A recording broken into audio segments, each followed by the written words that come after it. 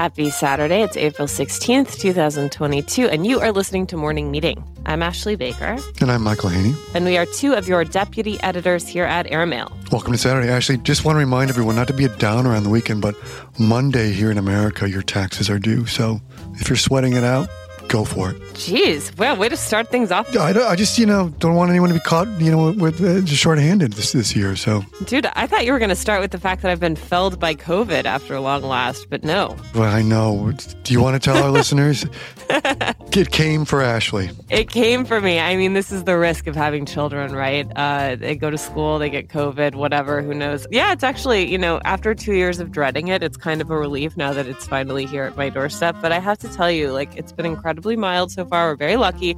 My primary symptom seems to be completely screwing up at Wordle. I think the COVID brain fog is real. I have not got Wordle in 4 days, and it's not been that hard. Ashley texted me over the weekend, and I said, well, how are you feeling? She said, well, I have a headache, and I feel really tired, but that just might be about having two kids at home right now. Yeah, so there you go. I mean, it's me and Eric Adams, and it turns out half of Washington. So, here we go. But the good news is it buys me 3 months of immunity, right? So therefore, I'm going to be out and about even more than usual. Here we go. Wow. Okay. Just in time for your American vax summer. Or I don't know but yeah, you'll be on the loose again. How's that for optimism, Michael? How's that? You start with tax day. I start with the sunny... Jeez. Our listeners are next. I start with the bill is due, and you're like, let's take the top off. It's Daytona. Let's go. I love it. Well, we've got one heck of an issue of Airmail this week. Lots to discuss. Lots of things happening in the news. As Maureen Dowd says, let's hope that Kim Kardashian and Pete, whatever his name is, do not get married and distract us even further from what's actually happening, which is Ukraine. And that is a big part of what we're going to be talking about here today.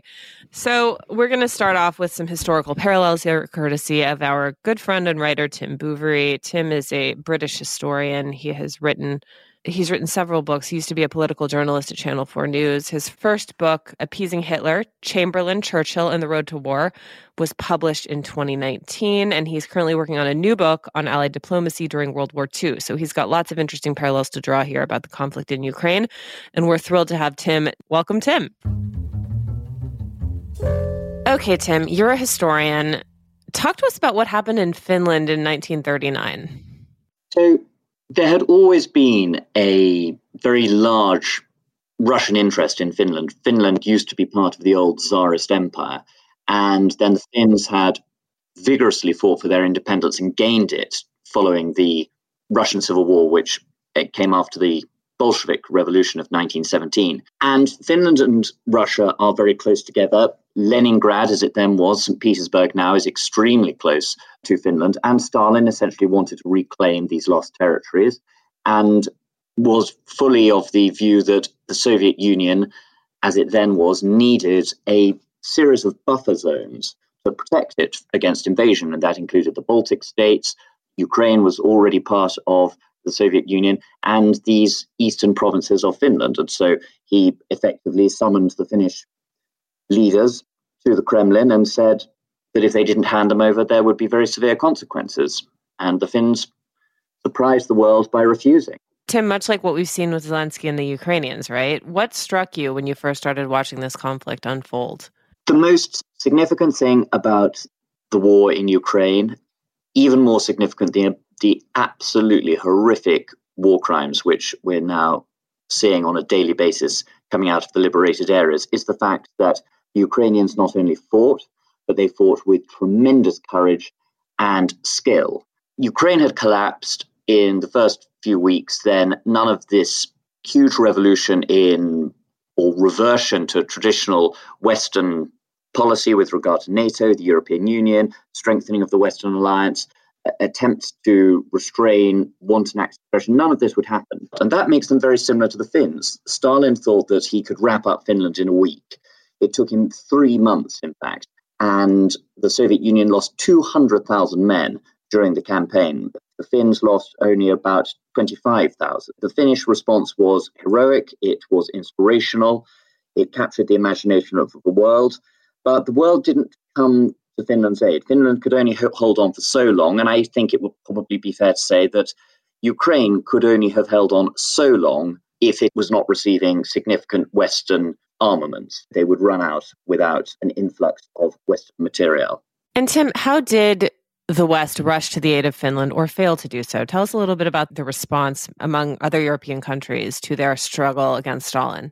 Well, the crucial thing to remember here is that there is already a war going on. In September 1939, Hitler had invaded Poland, and Britain and France had declared war in Germany in part of honouring their treaty obligations to that country. What is striking is how the Western world is almost more horrified by the Soviet invasion of Finland in November 1939 than it was by the German invasion of Poland 2 months earlier. We all know about the invasion of Poland because it began the Second World War, but actually people were even more shocked by the Soviet invasion of Finland. So there was huge sympathy in the West, but it didn't translate into much action because although the United States was highly sympathetic and President Roosevelt made a very robust statement attacking the Soviet Union, the United States was isolationist. They offered Finland some credit. They sent a few aeroplanes, but not much. And effectively, that was it. The only powers which could help Finland were Britain and France.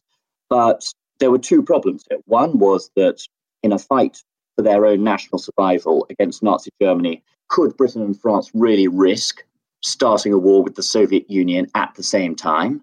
Most people thought not. And secondly, Britain and France didn't have much war material of their own. So, Tim, how do you think history has judged the response to the Finnish struggle? And what are the lessons that we should take as we in the West and other countries in Europe think about dealing with Ukraine? I think the West has seen the Finnish struggle as a moment of great heroism. But I think the main lesson is that small countries are capable of amazing acts of resistance. If you are attacked in what is an unprovoked, unjustifiable war, you tend to have a very high level of morale and moral outrage, which the attackers clearly don't have. The Soviet Union, the soldiers of the Red Army were told, just as the soldiers of the Russian army today were told, that they would be entering Finland or entering Ukraine now as liberators, that they would be welcomed, and that these states, Finland or Ukraine now, these are false states, they're artificial, they're not proper nations, they've been built up purely to frustrate the natural imperialist, nationalist ambitions of Mother Russia. So small bands of highly motivated, efficient, well-organized soldiers can disrupt seemingly far greater militaries, but they can probably only do so for so long. And I think that the lesson is simple. If the West wanted Finland to survive, they had to arm Finland. And if the West wants Ukraine to survive and they want the Russian forces to be rolled back across the Ukrainian frontiers, then they have to provide very significant war material, which to an extent they are already doing. Tim, so how did it end for the Finns? And what parallels can we draw there? The Finns were eventually overwhelmed by sheer volume of numbers. I mean, just thinking of some of the smaller parallels, which so the Finns had hardly any tanks, and yet they were facing Soviet tanks. They started filling wine bottles and others with petrol and throwing them at the tanks. This is where the Molotov cocktail comes from, named after the Soviet foreign minister, Vyacheslav Molotov. But eventually, sheer weight of numbers and lack of war resources wore the Finns down, and they were forced to come to the negotiating table. Stalin, it is true, managed to get from Finland more territory than he had originally demanded, about 9% of Finnish territory and about 30% of Finland's economic resources.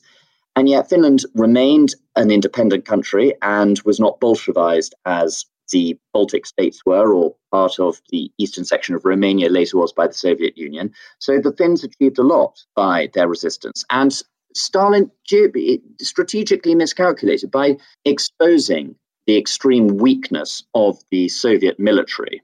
It's mind-boggling that within 3-4 months they lost 200,000 men, though. That's just the definition of cannon fodder. Well, they were, and they were lost not purely by the bullets and Molotov cocktails of the Finns, as happened later in the Second World War. There were detachments of the NKVD, the secret police, with machine guns behind the Finnish lines who would mow down any Russian soldiers who retreated or fled. Almost everything, apart from wanton death and destruction that Vladimir Putin wanted to achieve in this war, he has not achieved. In fact, he's provoked almost the opposite response. This has been the greatest spur to Ukrainian nationalism in the history of its nation, practically, or certainly in the last 100 years. This has taken a president who was not universally popular in his country to not just great popularity in Ukraine, but placed him as a massive international figure of inspiration who is single-handedly, or certainly by his determination to remain in Kyiv rather than flee the capital, has made the battle for Ukraine a battle for the Western way of life, of democracy, of living in a law-based, rules-based international order. It's strengthened NATO, it's strengthened the European Union, it's caused a revolution in German defense and energy policy. It's made the accession of Finland and Sweden to NATO extremely likely. It's almost impossible to see how this could have gone any worse for Vladimir Putin. Well, Tim, we thank you so much for your insight and historical context. Not at all. It's a great pleasure. All right, Tim, we'll be talking to you again soon. Wishing you all the best. And thank you again for joining us. Thank you. On the subject of Putin, Ashley, there's also, I should just mention, there is a fascinating interview this week by Jim Kelly in The Issue with Bill Browder, who wrote a terrific book that came out about 6 or 7 years ago called Red Notice, A True Story of High Finance, Murder, and One Man's Fight for Justice. He's got a new book out, but Browder is a one-time Russian investor, and curiously enough, his grandfather, Earl, was president of the American Communist Party in the 1930s. And he turned against Putin and his corrupt cronies almost 20 years ago, and he was banned from the country in 2005. Most fascinating is when he was running his company, he discovered Putin had looted his company to the tune of more than $200 million. And afterwards, his Russian tax advisor, Sergei Magnitsky, was arrested, jailed, tortured, and then beaten to death. So he's back with a new book, and it's a very revealing interview by Jim about one Browder's firsthand perceptions of what makes Putin tick and how we need to confront him even more than we are. All right. Please, God, tell me we've got something slightly cheerier to talk about. How about Flora Gill this week? She has a hilarious story about why Brits love a tacky reality TV show set in Los Angeles' most ostentatious mansions. I'm referring, of course, to Selling Sunset, and which is not so big here in the U.S., but is much bigger in the UK. I think it draws on too many uncomfortable truths. Like, it's when someone puts a mirror up too closely to your face, it's just hard to watch. That's why I think it's not popular here. But, no wonder that everyone over in the UK is loving it. It's not always the most flattering picture of America. In fact, it shows off our extremely superficial side. You've got a bunch of, well, here's the premise of the show. It's a lot of attractive, young, good-looking real estate agents going all over Los Angeles, selling expensive properties as their lives unfold around them. It's kind of like the Real Housewives of OC, but with a little bit more commerce. Yeah, it's on Netflix, of course. She says Netflix doesn't release viewing figures, but there are proportionally 50% more Google searches in the UK than in the US for the TV show. And she says, I think I know why. This is her story revealing why it is so popular. I wonder if she's watching The Dropout. Are you watching The Dropout? I am watching The Dropout. Don't you think it's one of the best shows on TV in the past 5 years? All right, there's your answer, ladies and gentlemen. No, I just was, Bob, that's a lot. I just was, ticking through my lockdown-addled brain is what have I watched in the last 5 years. You love it, though, right? Oh, I think it's great. I think Amanda Seyfried is at the height of her powers in this show. And I thought that you and I in particular knew everything there was to know about Elizabeth Holmes. But as is so often the case, there's a dark romance at the heart of so many of these stories. And I love the way that this show, and prior to this show, the podcast on which it was based, framed the Elizabeth Holmes story around the unfolding of her romance with Sunny Balwani. It just shows how really damaged and fragile she was from the very beginning. If anything, I think it does a great job of pushing the story forward in ways we wouldn't have expected. All right. An early recommends. But on the theme of houses, Ashley, really wealthy houses. Yeah? The houses of the very wealthy. You edited a piece this week by Rachel Johnson, right? I did edit a story by Rachel Johnson this week. Editing stories by Rachel Johnson is among the best parts of my day. And leave it to Rachel to figure out that you can now get a master's degree in country house studies. That's right. Some people get a master's in journalism, others get a master's in history or English or math or something very useful like, I don't know, engineering. But in the United Kingdom, they're trying to preserve this great legacy of the moneyed country estate through education. And Rachel attended one of these classes and is here to tell us all about it. Rachel's a wonderful journalist, a TV presenter, the author of several books, the sister of Boris Johnson, not like that has anything to do with it, and a friend of Airmail, and we're thrilled to have her. Welcome, Rachel.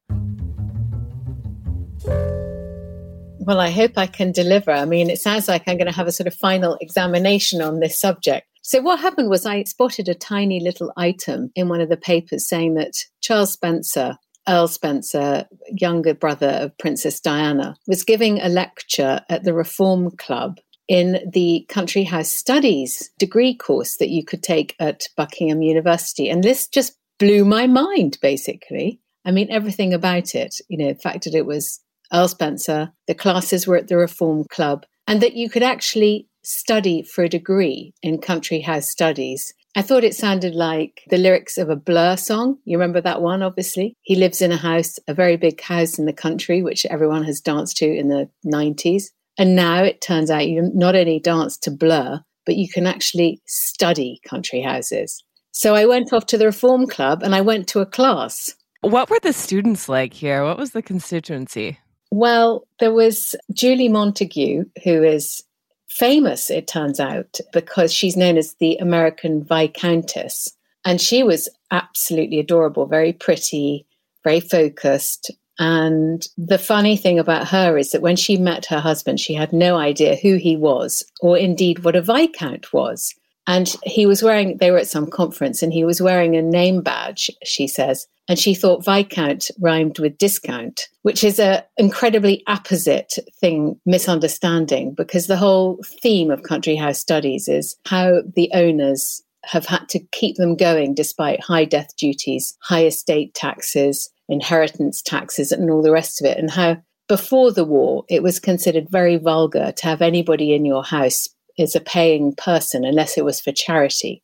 Then after the war, they had to somehow keep the houses going. And these huge piles, there are so many of them, but estate duties were like 90%. So how could the sons actually afford to keep them on? So this is the story of the country house in Great Britain since the war. And this is what the Country House Studies course is about. And I can't tell you how fascinating it all is. Anyway, so Julie is obviously doing Country House Studies because she's going to inherit a great big pile. I mean, she lives in one pile and she's presumably going to inherit another one because her father-in-law is the Earl of Sandwich. And so they're there sort of talking about, diversification and ancillary attractions. How much can you charge? And is the safari park over? And to what extent has rock and the country house been symbiotic? And it has been, if you think right back in the old days, you'd have, I can't think, like Procol Harum would play at some crumbling pile. And that still goes on as well. I mean, and I think I end my piece in Castle Howard, which is where Bridgerton is being filmed. They're doing sort of rock concerts there. And I think for the first time this year.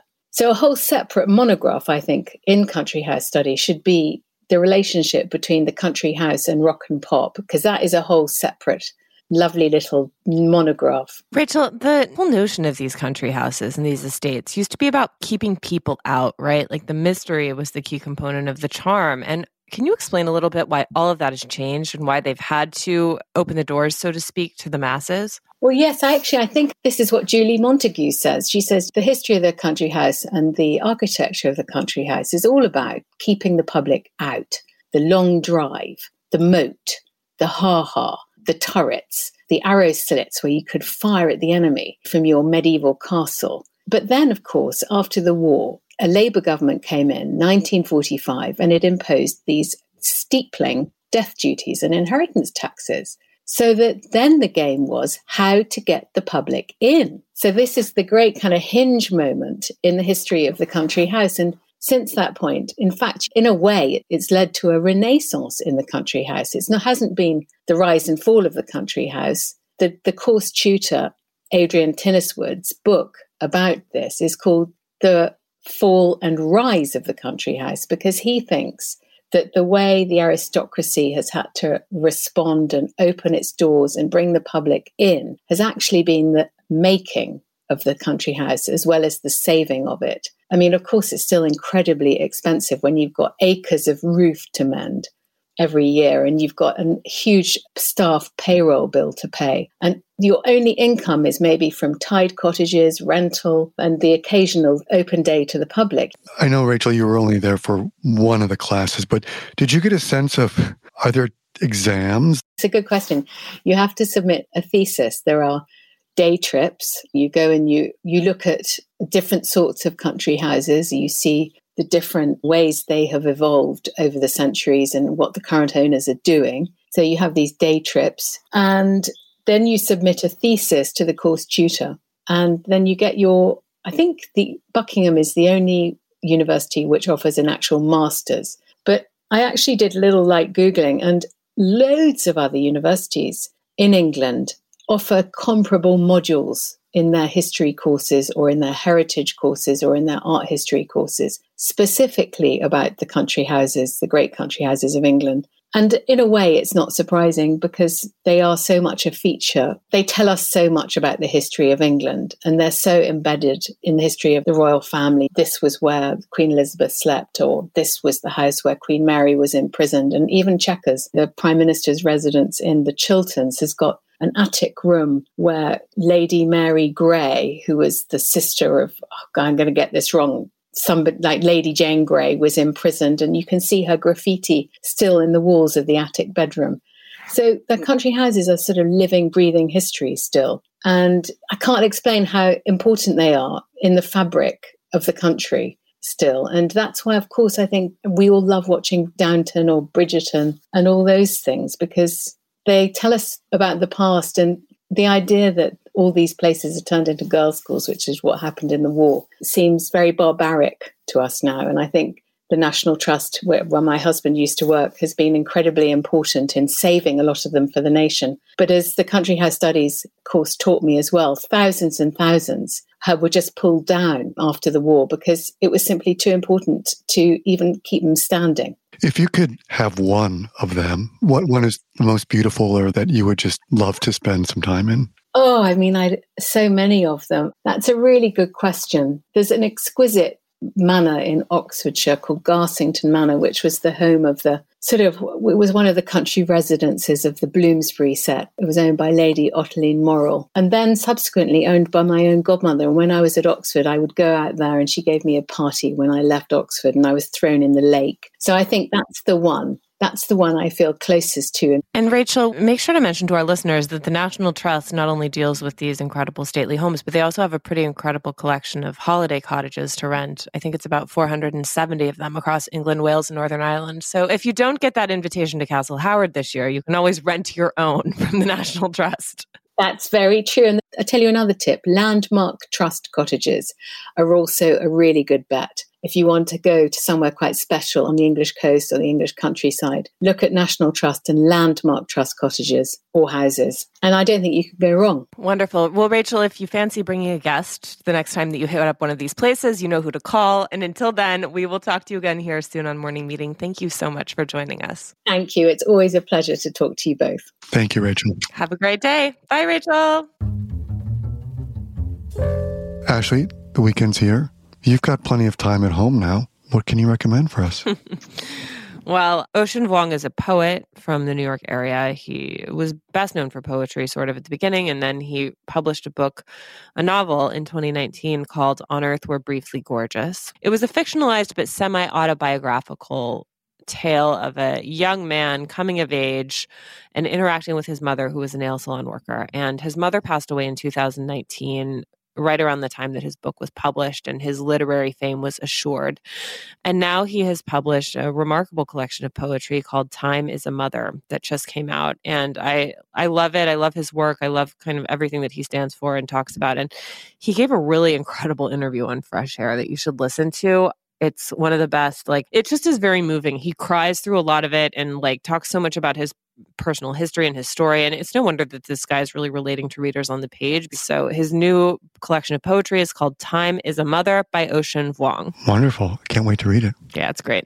And listen to the interview on Fresh Air. We recommend it. We listen to podcasts here. We recommend our other podcasts by all means. We're not insecure. Not at all. Not at all. I mean, Terry Gross. As long as you keep recommending us to your friends and family. That's really good. And then there's a book that I've been reading. It's a book by Lulu Miller. It's called Why Fish Don't Exist, a story of love, loss, and the hidden order of life. Have you heard about this? I have. Did you read it? No, it's the life of the biologist, right? Yeah, so it's a story about a guy named David Starr Jordan who is a taxonomist, and he lived about 100 years ago. He was credited with discovering nearly a fifth of the fish known to humans in his day, but ultimately his specimen collections were demolished by lightning, fire, and the 1906 San Francisco earthquake, which sent about 1,000 of his discoveries that were housed in little glass jars plummeting to the floor. So his life's work disappeared in an instant. This is written by NPR reporter Lulu Miller, who heard this anecdote about his life and decided that he would be a good subject of a book. And it's just incredibly fun for those who are fans of the natural world and science and for those who just like a good story. Can't wait. Thank you. All right. And Michael, do you have anything at all? Anything to recommend to us? I do. I have The Investigation, which is on HBO Max, in this limited series from Denmark. It came out about a year ago, and I'm just discovering it as it got kind of lost in my COVID blur. It's a slightly fictionalized and honestly, I think a very elegant telling of a true crime you may remember, which is the killing of a Swedish journalist named Kim Wall, who disappeared after going to interview a man who built a homemade submarine. And it was a gruesome crime, but this show is something, I think, different. It's a patient and beautifully shot humane drama. For one, the creators even refused to name the killer. Instead, he's this presence that's kind of always there, just as he's in the mind of the police detective who's trying to solve it, as well as the victim's parents. If you're a fan of Borgen, which was the super popular Danish crime series, you'll definitely want to check it out, as it's directed by the man who wrote that series, Tobias Lindholm, who also co-wrote the movie Another Round with Mads Mikkelsen, which won the Oscar for Best Foreign Film, I think, a year or two ago. So check it out. It's The Investigation on HBO Max. All right. Thank you all so much for joining us. We wish you a wonderful weekend. And Michael, on that note, will you please read us out?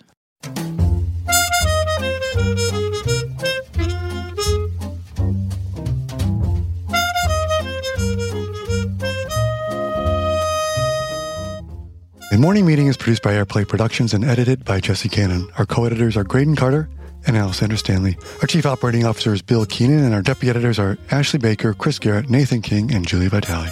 Our CMO is Emily Davis, and our Music Supervisor is Randall Poster. Our theme music is The Cute Monster by the Buddy Collette Quintet. A new edition of Airmail is published every Saturday, so please subscribe and enjoy all of our stories on airmail.news, which we update every day. You can also find us on Twitter and Instagram at Airmail Weekly. We'll be back here next Saturday with another edition of Morning Meeting. In the meantime, be sure to subscribe to the show on Spotify, Apple, or wherever you get your podcasts. But most of all, thank you for joining us.